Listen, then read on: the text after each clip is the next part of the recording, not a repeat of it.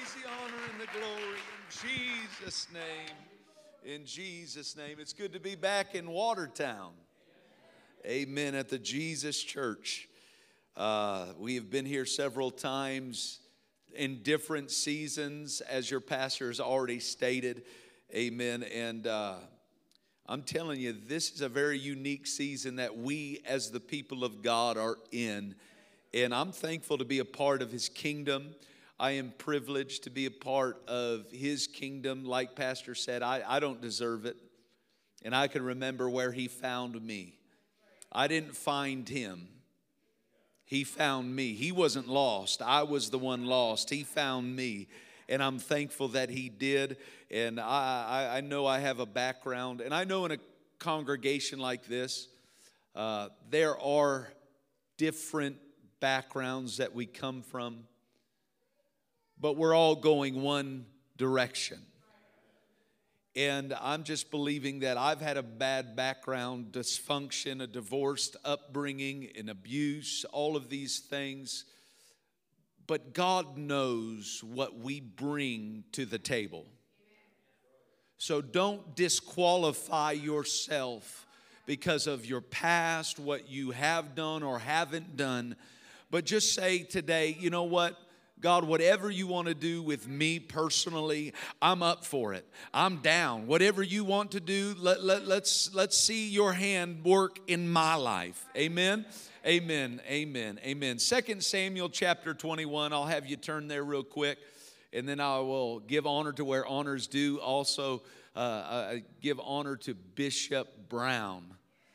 Amen, amen, amen. He's a little smile on his face. But Bishop Brown, his lovely family, it's good to be with them again. And also Pastor Kemis, his family. Everybody's growing up.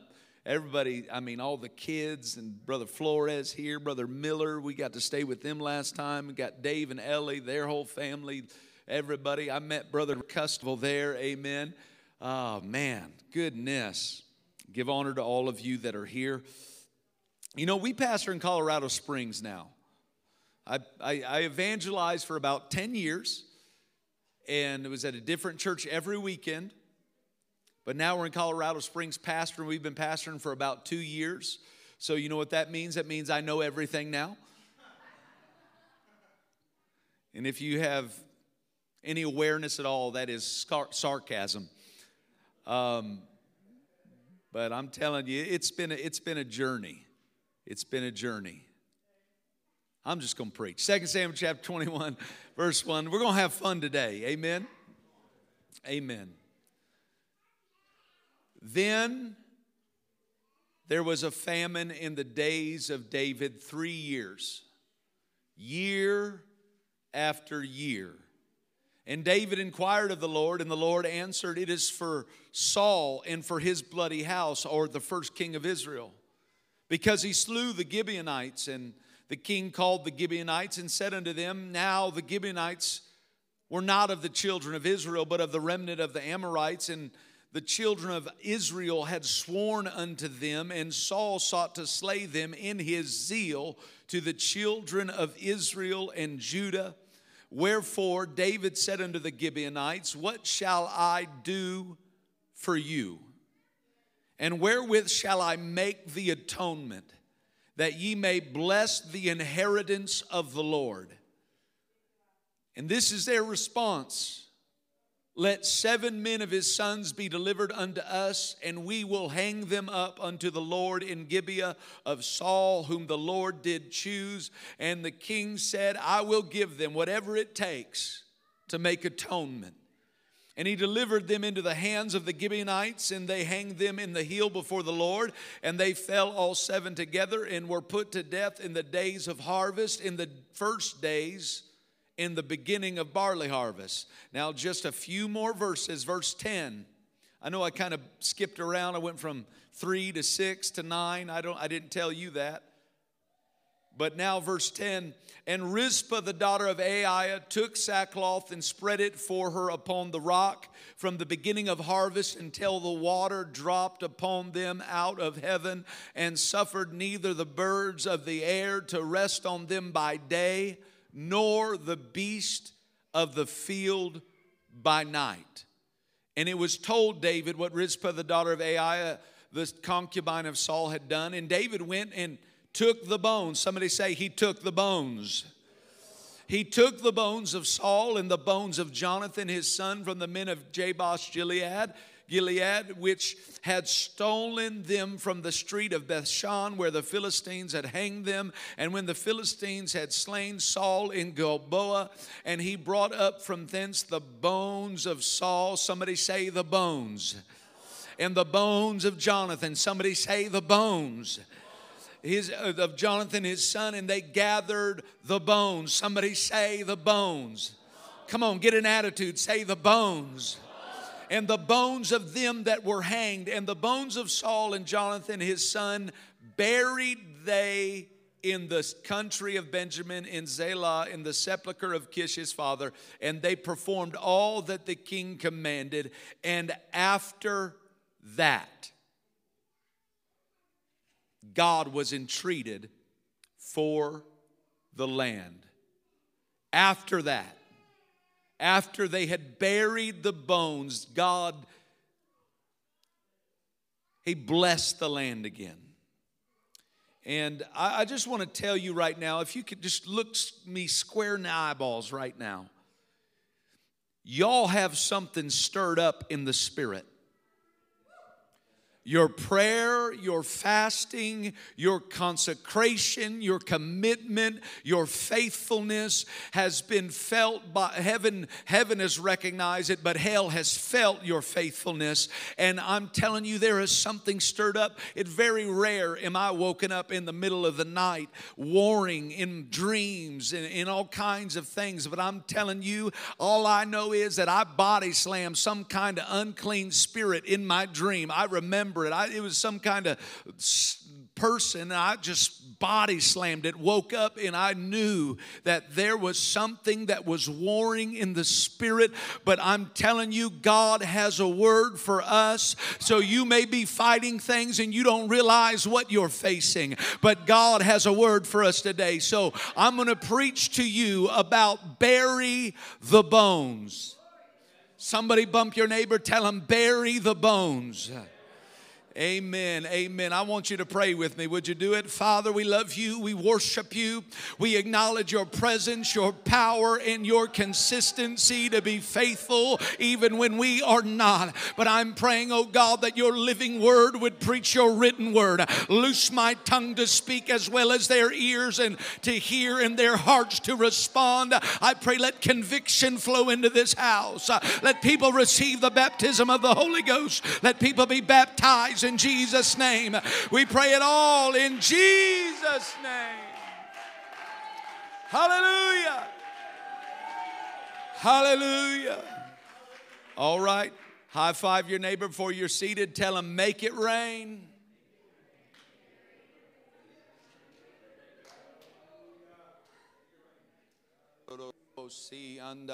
My God, I feel the Holy Ghost. Then there was a famine in the days of David.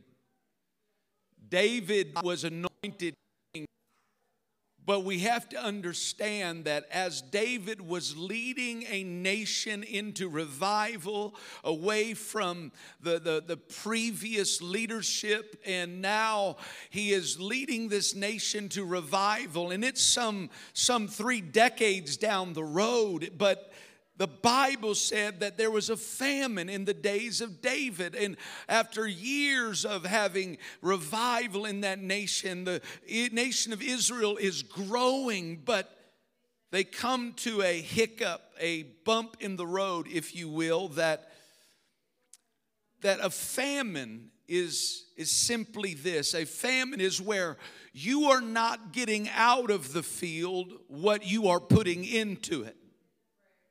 A famine is when you are sowing the seed, you are doing the work, but the ratio is not right. You are not getting out of the field what energy you're putting into it.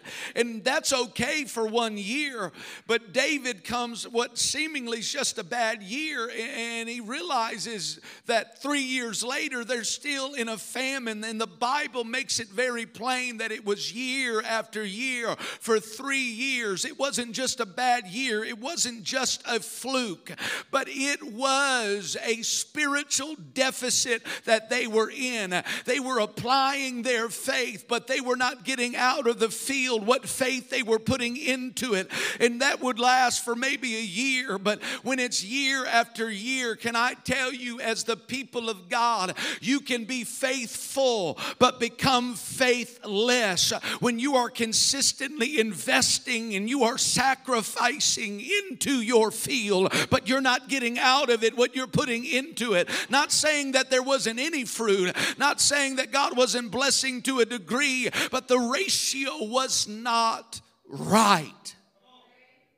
And there are times where you just feel like you're putting more into a relationship than you're getting out of it.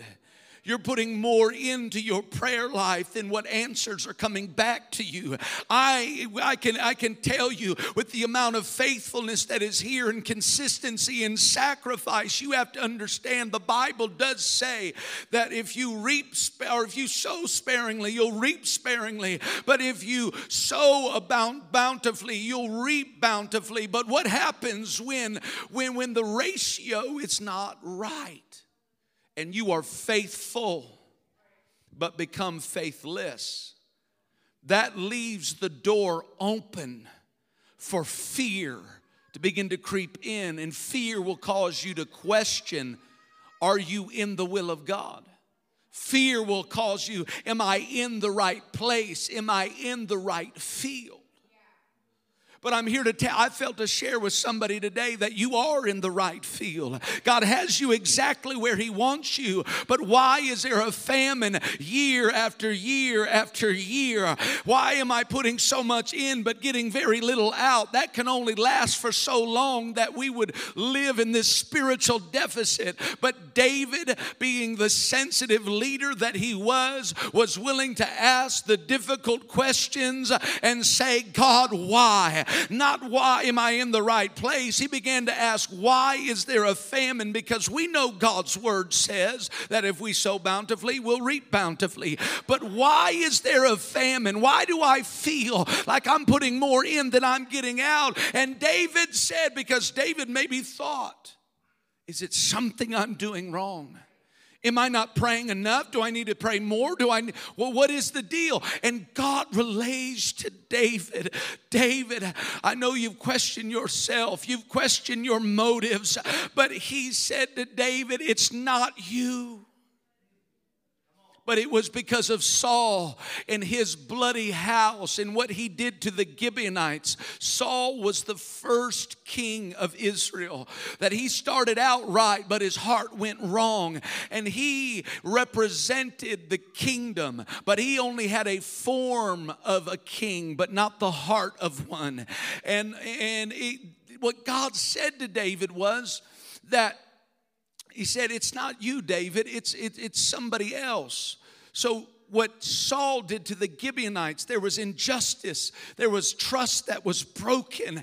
And what happened in the past, he's saying, David, has the potential to hold hostage your future. Your past unresolved issues, if you will, can imprison what I've promised.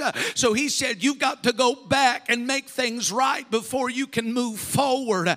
And I'm here to tell you, the thing that King Saul did. Is there translation going on? Amen.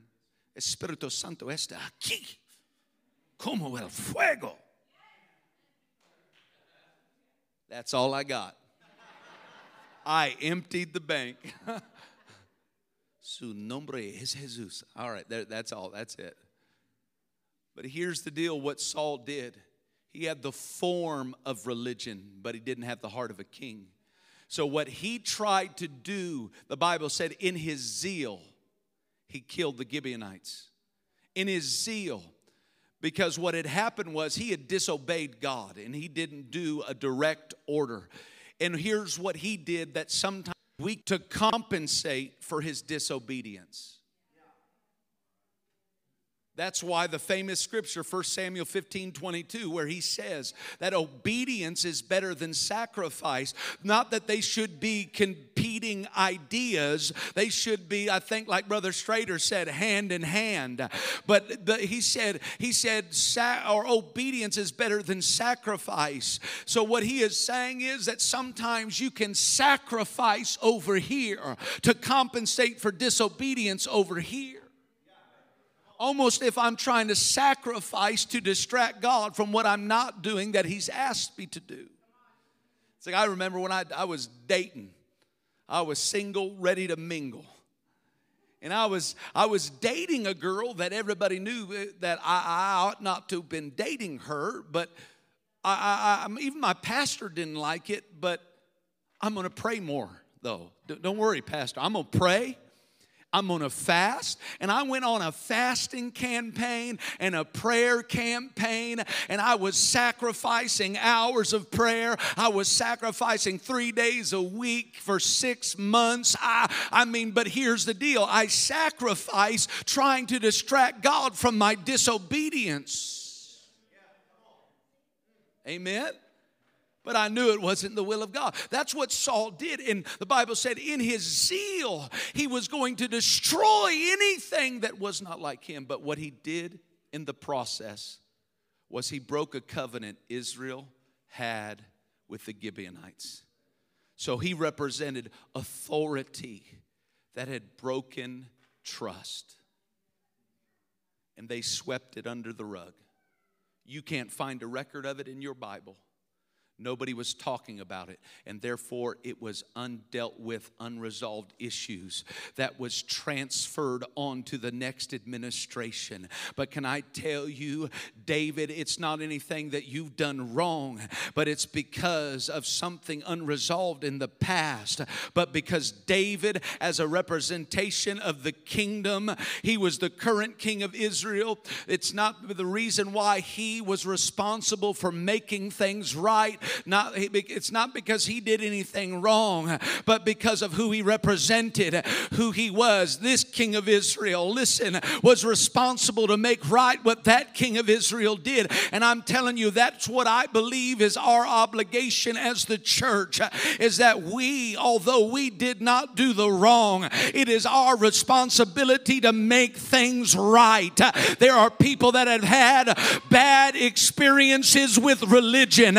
They've had bad experience with so-called Christianity, but the true living God, the God of heaven, has a real church on earth here in Watertown, and your responsibility here and now is to make things right with those who have had bad religious experiences. So I'm saying, somebody, you've not had the full-on harvest and revival, not because you've done something wrong, but the unresolved issue of bad religious experiences. Not that you've done anything wrong, but because of who you represent, it's your responsibility to make things right. To go hand in hand with those people. David, he understood what it was going to take to make things right, because year after year, he said, if we keep going the way we're going, we're going to end up in such a spiritual deficit that we won't be able to climb ourselves out. So he said, what do we got to do? So he went to the Gibeonites. And he said, what do we have to do to make things right? And he uses this word. What do we have to do to make atonement? That's a New Testament word. The atonement, making it right with our sins and the unresolved issues of our past because of Adam. Hear me, somebody. What do we got to do to make the atonement? They said, let 7 of his sons be hung up. 7 of Saul's sons be hung up. And he said, deal. It's done.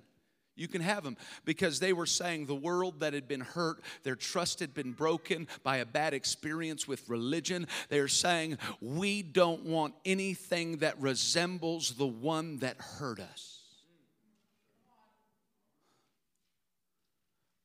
But you, David, why did God choose David? Because the people will project onto their present what their past has done to them.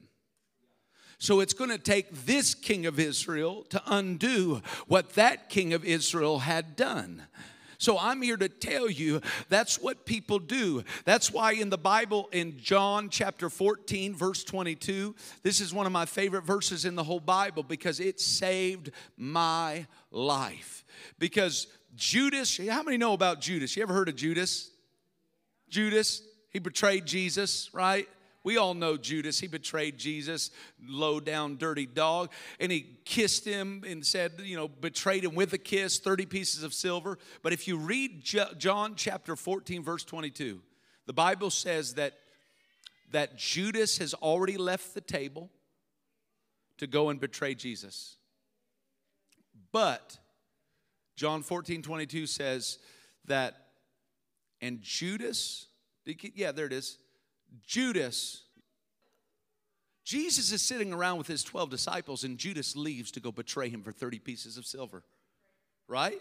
But then in the very next chapter, at the very same table, it says Judas, not Judas Iscariot, but the other disciple, there was 2 Judases at Jesus' table.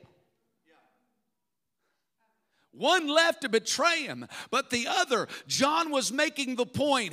He stopped and put in parentheses, not Iscariot. This Judas is not that Judas. What he was trying, he understood people were going to read Judas and they were going to think 30 pieces of silver. They were going to read Judas and they were going to think betrayal by a kiss. But John had to stop long enough for the reader to catch up with the fact that this Judas is not that Judas. This Judas is going to be faithful. This Judas is going to be with you till the end. But this Judas is not that Judas. And that's what you've got to get this world to understand. That this king of Israel is not that king of Israel. This church is not that church. Hey, this faith is not that. Somebody, you got to hear me. I know you may have been a part of some Christianity or some form of it, but this king of Israel is not that king of Israel. Hey! I'm speaking to Watertown right now. There may be a lot of churches that you've tried, but this Judas is not that Judas.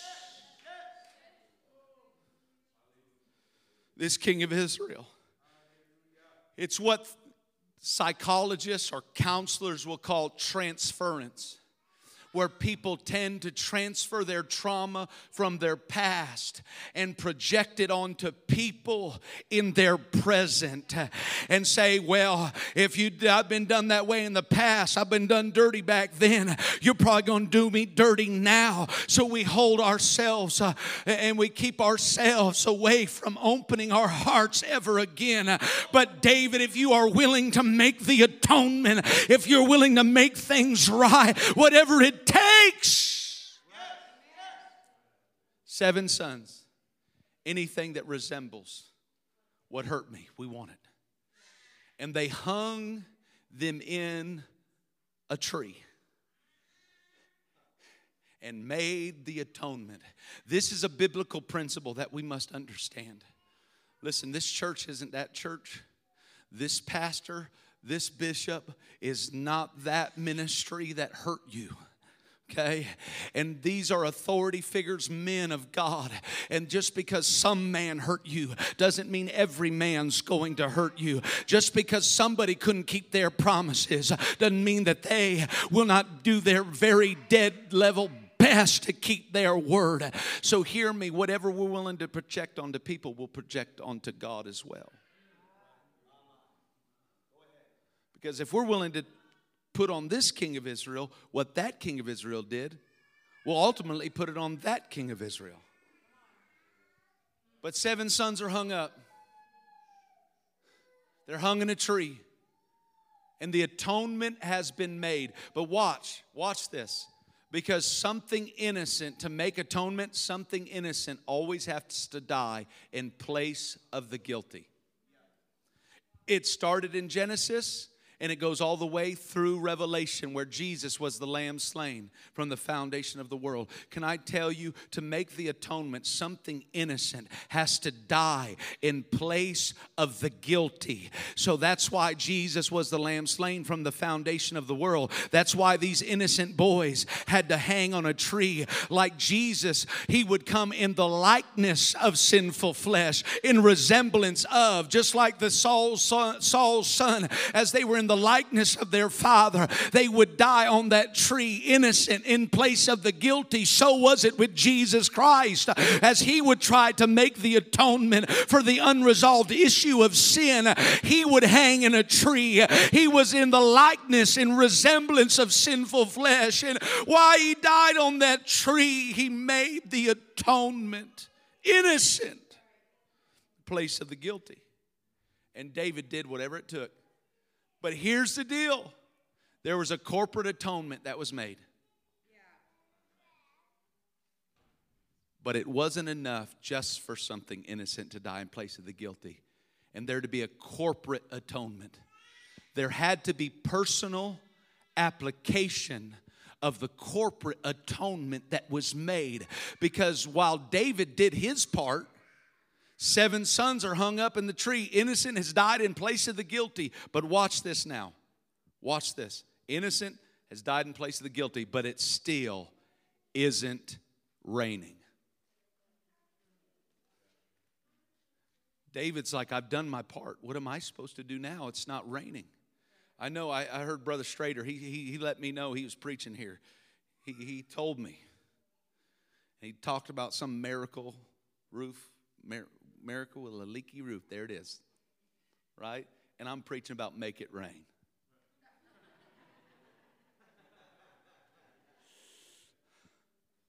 So we better get a miracle fast. But watch now. Watch this. This is so amazing, because yes, the atonement has been made. There is innocent that has died in place of the guilty. Somebody is hung in a tree just for show. But there's a problem. There was a lady named Rizpah. Those were her sons. So now all that happened was the pain was just passed around. The land cannot have rain. Because there was something in the law of Moses in Deuteronomy 21 and 22. And if a man have committed sin worthy of death, and he be put to death, and thou hang him on a tree, watch what it says. His body shall not remain all night upon the tree, but thou shalt in any wise bury him that day. For he that is hanged is accursed of God, that thy land be not defiled, which the Lord thy God giveth thee for inheritance. He's saying, listen, if you don't bury those bones, if you don't deal with the unresolved issues that are just lingering still in the air, Rizpah, things would try to come and mess with her babies, but she would drive it off, and she was protecting her past pain, unwilling to deal with the unresolved issues that are just lingering in the air. But as long as those bones are not buried, the land will not have rain. There will be a curse on the land. The curse will keep them from having harvest, and they will continue in a spiritual deficit. But watch. You got to take them down. So I could relate this to baptism. I really could, because Romans 6 and 4, it says that we're buried. Therefore, we are buried with him by baptism unto death. It's not enough for you to acknowledge the corporate atonement that Jesus has made by hanging on a tree.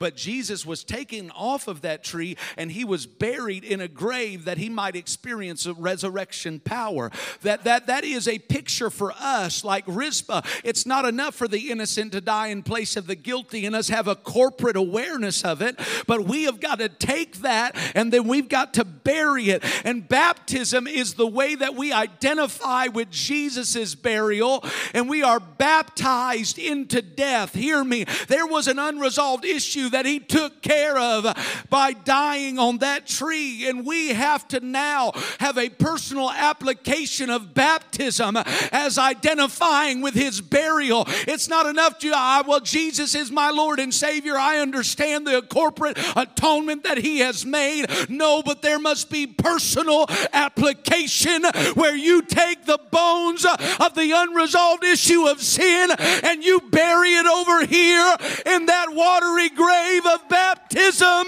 That is what's going to release the rain.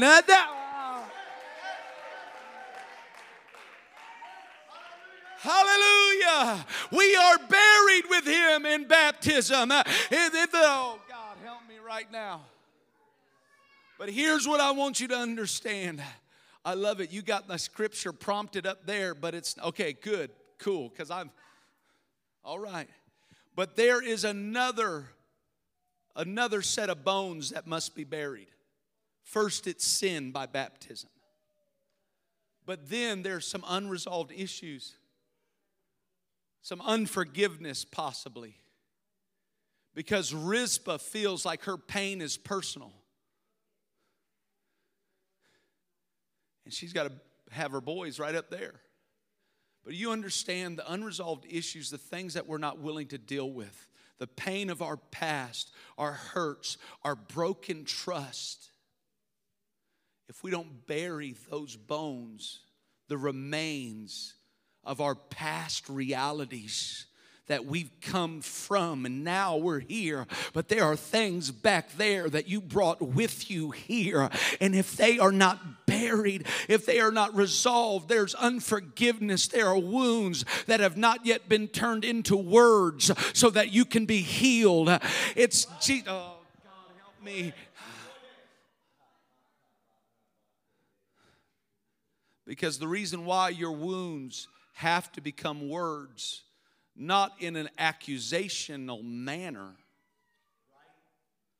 but they have to come out of your heart. And the only way some things will come out of your heart is when they have to come out of your mouth. For out of the abundance of your heart the mouth speaketh. So there's some unresolved issues. But when you turn your wounds into words, that's when you can begin to heal. Confess your faults one to another, praying for one another that ye may be healed. James 5:16. Hear me, somebody, today. We understand taking care of our sin and confessing our sin to God, but we're very hesitant to confess our faults one to another. So we're forgiven, but we're not yet healed. So we may have experienced forgiveness, but the other set of bones is unforgiveness. So as long as those bones are up there, there's a curse on our land. So one person's unforgiveness can hold hostage a harvest.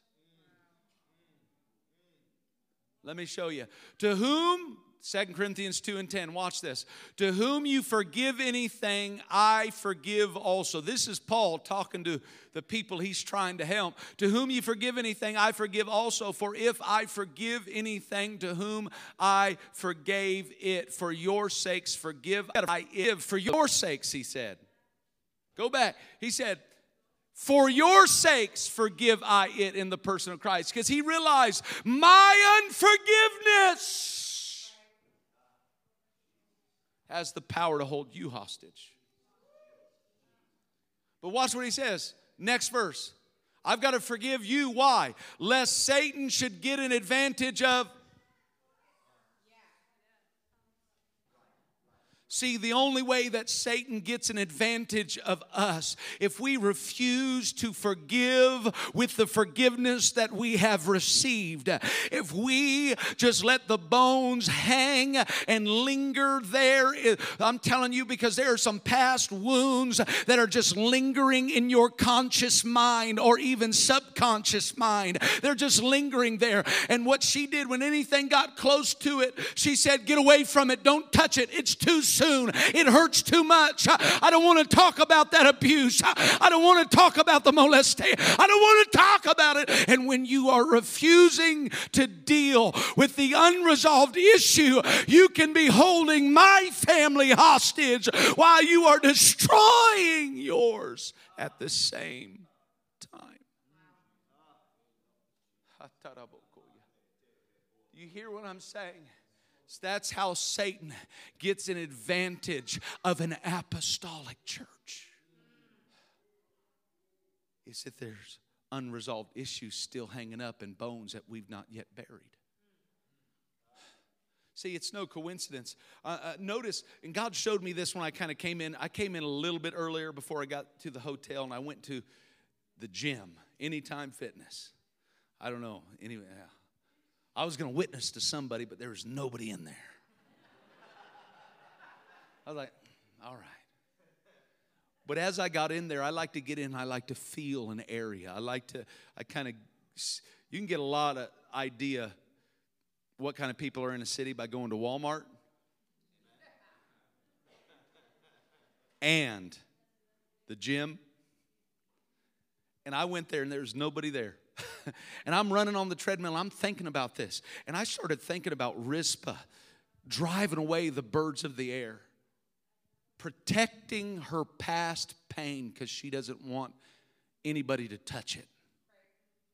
And she's driving away the birds of the air and the beast of the field. And the Lord just quickened my mind. And I was like, wait a minute. There are two references to birds of the air being unclean spirits in the New Testament. And then I thought, wait a minute. If birds of the air are unclean spirits, what are the beasts of the field? Well, Paul said that he had fought with the beast of Ephesus, and he said, wait a minute. Theologians have said the beast of Ephesus that he might have been referring to men that had false doctrine that was causing or making their motives impure. So let me say it like this, that if you don't deal with the unresolved issues of where you came from and what had happened in your past, how people had lied and they've broken their trust. If all you do when somebody gets near it is you're swallowing. If you protect your pain, you're leaving the door open for unclean spirits and false doctrine.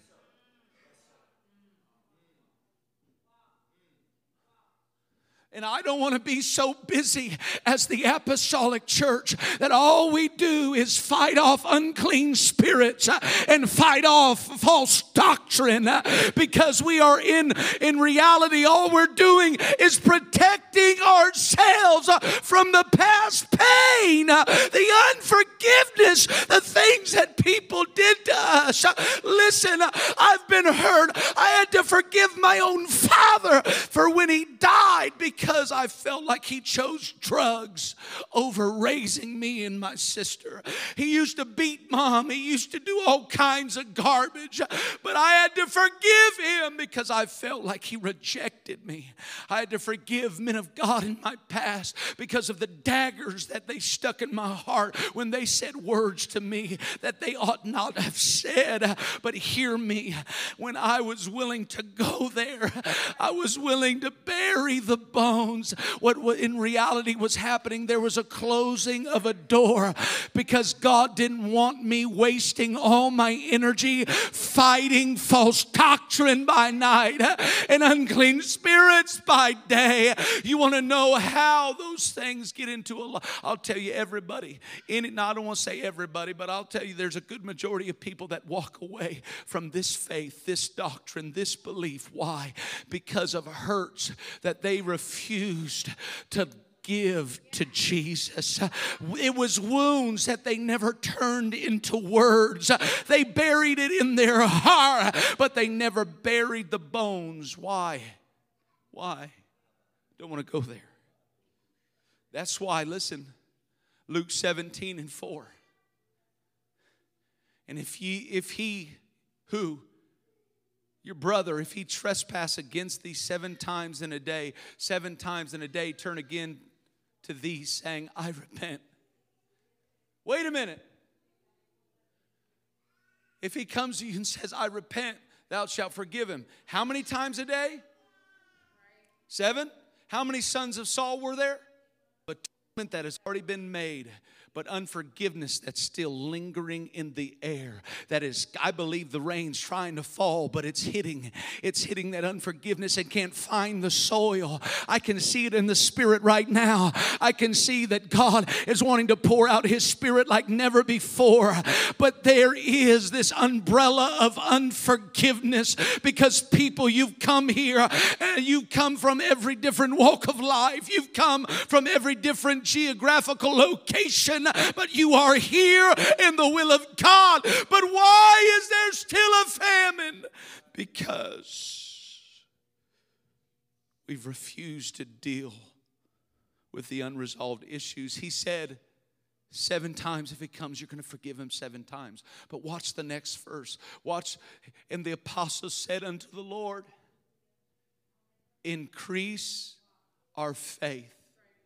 You want to know why? Because they realized we need more faith because we don't know how to forgive in our flesh. I'm telling you, if you're going to forgive and get free from what people did to you, what they said, how it made you feel, from the broken trust, I'm telling you, here's how you're going to get free. It's going to take what little faith you had left. You were planning on investing in the field, and why don't you vest it this service?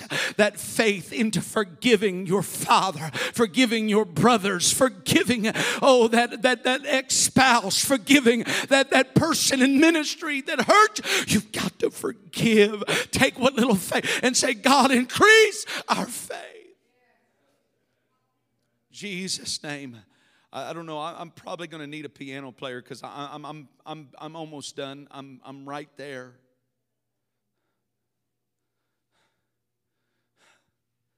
I remember it was in Aberdeen, South Dakota, not too far from here. I don't even know which way it is. Northwest? Okay. I was there in a service and there was a lady that had been crippled for 30 years. Bent over with a walker. I don't know where she is now. I don't know what happened to her. What I do know is that she was there crippled with a walker. She said that she had been like that for 30 years. And I watched her come up to an altar. And when she came up to an altar, you know what she did? She brought her walker and she bent over just like this. And I watched as she turned her wounds into words. And she said, I forgive them. And when she forgave them, all of a sudden, I watched that crippled back begin to straighten as she stood and began to back away from her walker, and she raised her hands with perfect balance. I'm here to tell you because sometimes unforgiveness can manifest itself in a broken body. But once she released and turned her wounds into words, it released the supernatural, the presence of God. And I'm here to tell you that same thing can happen to a body that is poised for greatness, but is being held hostage by hurts. I forgive them. Would you stand with me all over this house?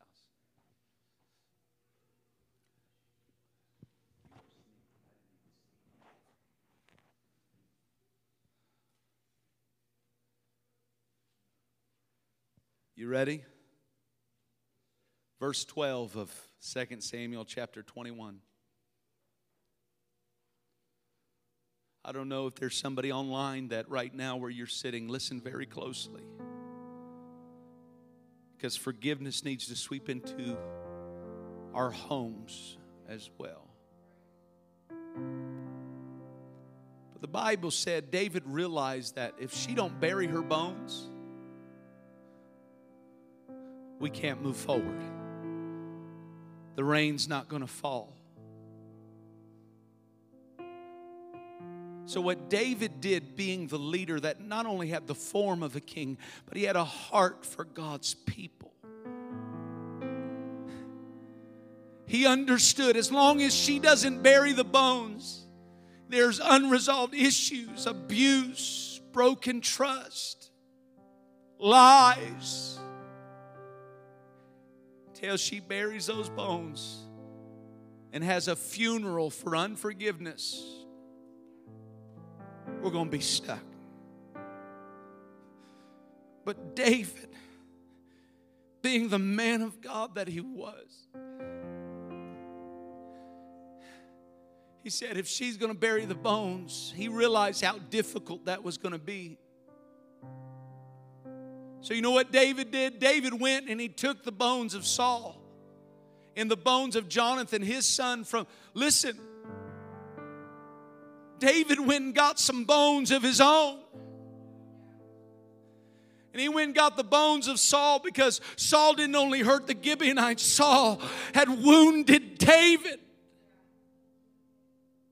And David went 30 years backwards into his past. And he got the bones of Saul and he got the bones of Jonathan. And he said, I can't expect you to bury your bones if I'm not willing to bury mine. Those bones of Saul and Jonathan, they should have been buried as unresolved issues. So I'll be honest with you. This last couple of years, since 2020, to famine. And I began to ask God, why? Why are we not getting out of the field what we're putting into it? We're praying more than we've ever prayed. We're fasting, we're giving, we're sacrificing. But I want my sacrifice to be as effective as it can be. And the Lord said, Ryan, there's some bones you haven't buried. So I had to go back in my past and go back. And I started down the line from my father and people that had left my life. And I went down. I went through ministry, people that I looked up to that literally they hurt me so deeply, betrayed me. I went all through the line and I said, Father, and it's like I gathered up all these bones. And he said, Ryan, you can't expect my people to bury the bones if you won't acknowledge the bones you've not buried. So I got them all together. And I had to go through a process of turning my wounds into words and getting them out of my heart and getting them out of my head. So what David did, he went down to some folks. And he said, listen, I'm not going to expect you to bury those bones if I'm not going to bury bones. So he grabbed Rizpah by the hand. He said, get your bones and I'll get my bones. And he took 30 years of hurt, running and being rejected, 30 years. And they came together and they began to bury those bones. And the moment that they buried the bones, the Bible said the rain began to fall on their harvest. I'm telling you, ma'am, today is our day. It's going to be difficult, Rizpah, for you to go there. It's going to be difficult for you to say, I forgive them. Because they don't deserve forgiveness, but neither did I. So, ma'am,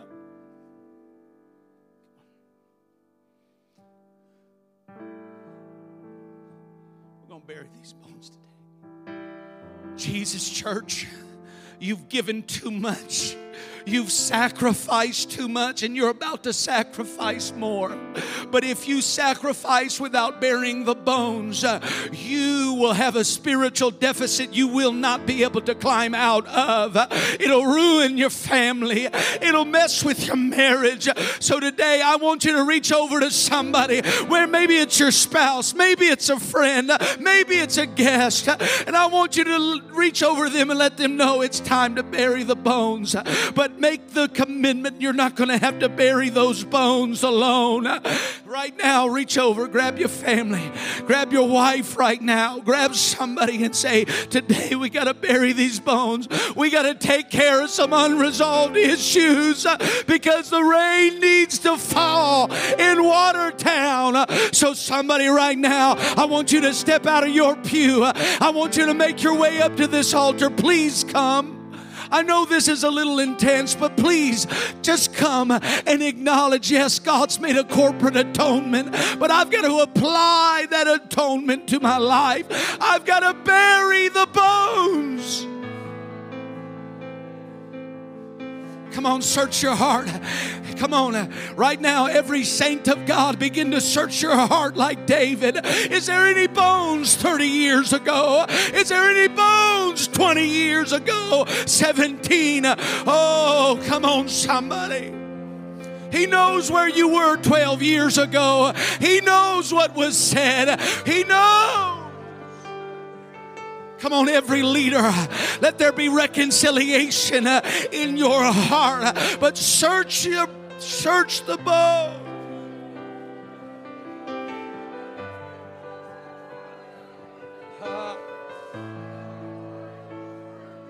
That's it.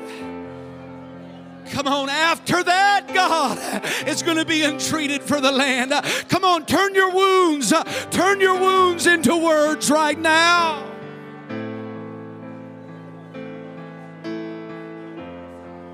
You may feel overlooked, underutilized, but God said, bury the bone.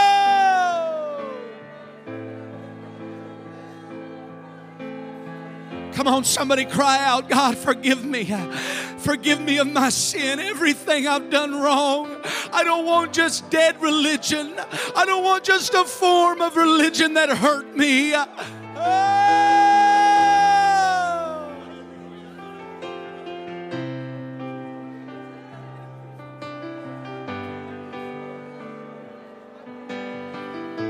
That's it. Just close your eyes and search your heart right now.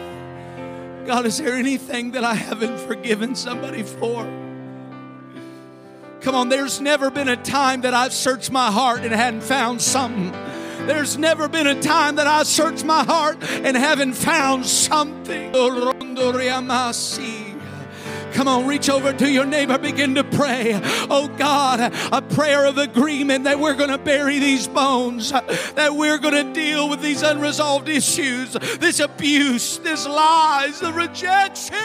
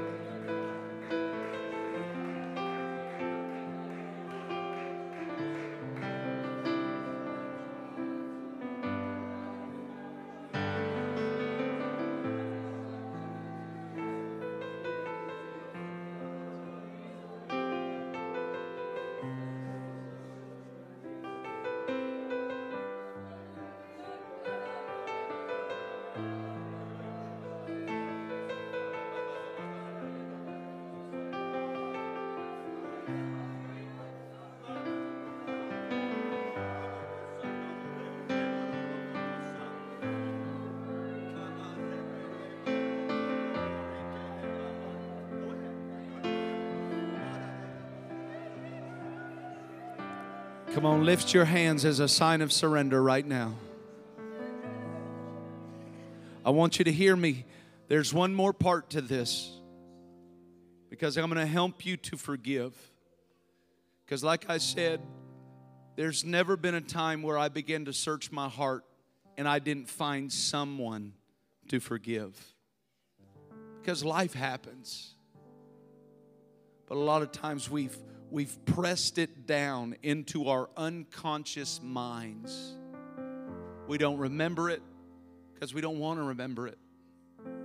They've done studies and they found people that have been abused when they were younger, and the abuse was so severe that they literally cannot remember it, because as a defense mechanism, they pressed it down. But what happens when famine happens and it shakes your faith? You know what it does? It shakes loose your unconscious mind, and it brings things back up into your subconscious mind so you can deal with it. But I feel as a man of God, I've got to do something. I feel as a father, as a husband, that I've got to do something to help you forgive. On behalf of ministry, on behalf of men, fathers who weren't there, a person that's betrayed you, on behalf of them,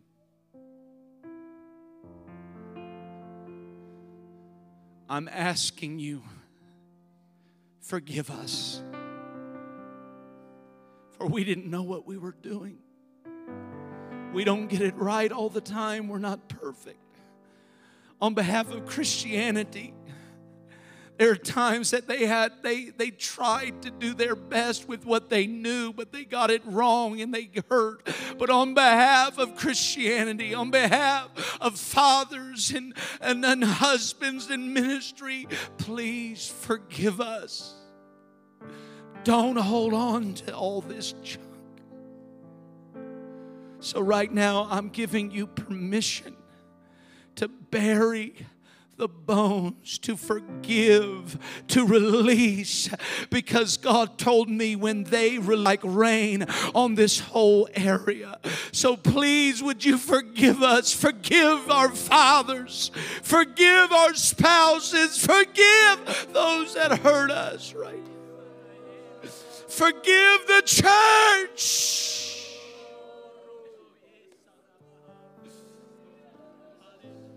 Come on, I speak it over Watertown. Forgive us.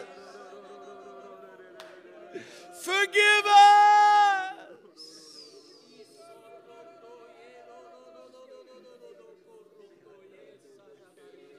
La la la marana la la la la.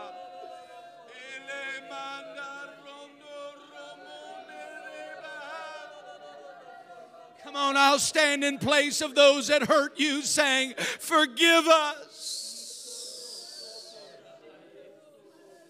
Come on, let your kids see you forgiving that brother. Let your kids see you forgiving that person.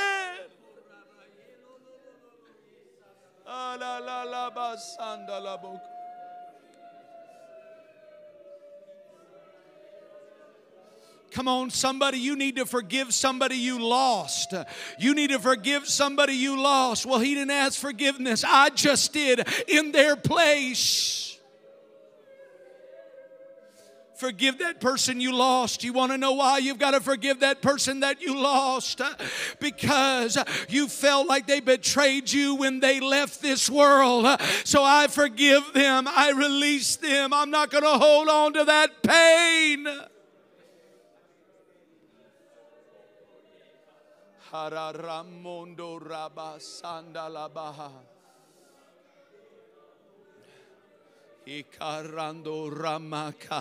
Come on, lift it up to Jesus right now. Lift it up. Lift your voice up to Jesus right now. Those wounds are becoming words. And I'm telling you, when those wounds become words, on the other side, it's going to be wisdom. On the other side, it's going to be wisdom. Come on, somebody, you're struggling in your mind because of the unresolved issues. But God can bring healing to your mind. He had a crown of thorns so that you could have a helmet of salvation.